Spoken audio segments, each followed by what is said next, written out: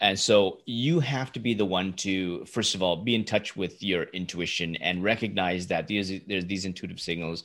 Recognize that some of us have gone down societal norms and it didn't turn out. Recognize that the people around us may not be the best that are there. And so when there's a 7-step process that I go through that takes you from basically taking a problem and solving it using your intuition.